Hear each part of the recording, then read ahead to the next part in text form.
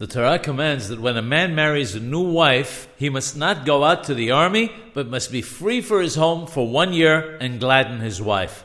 Not going to the army not only means not in the front lines, but not even in the rear to supply water and food or repair the roads for the army.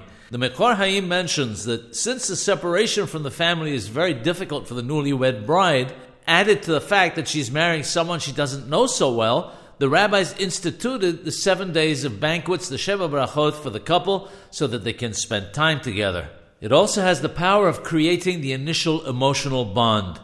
The requirement to be together for the year is based on the same idea, so that the husband can gladden his wife. The fact that the husband can't even have a non-combative but supply role in the army appears to be because when a person is under the command of others, his spirit is not free to gladden his wife.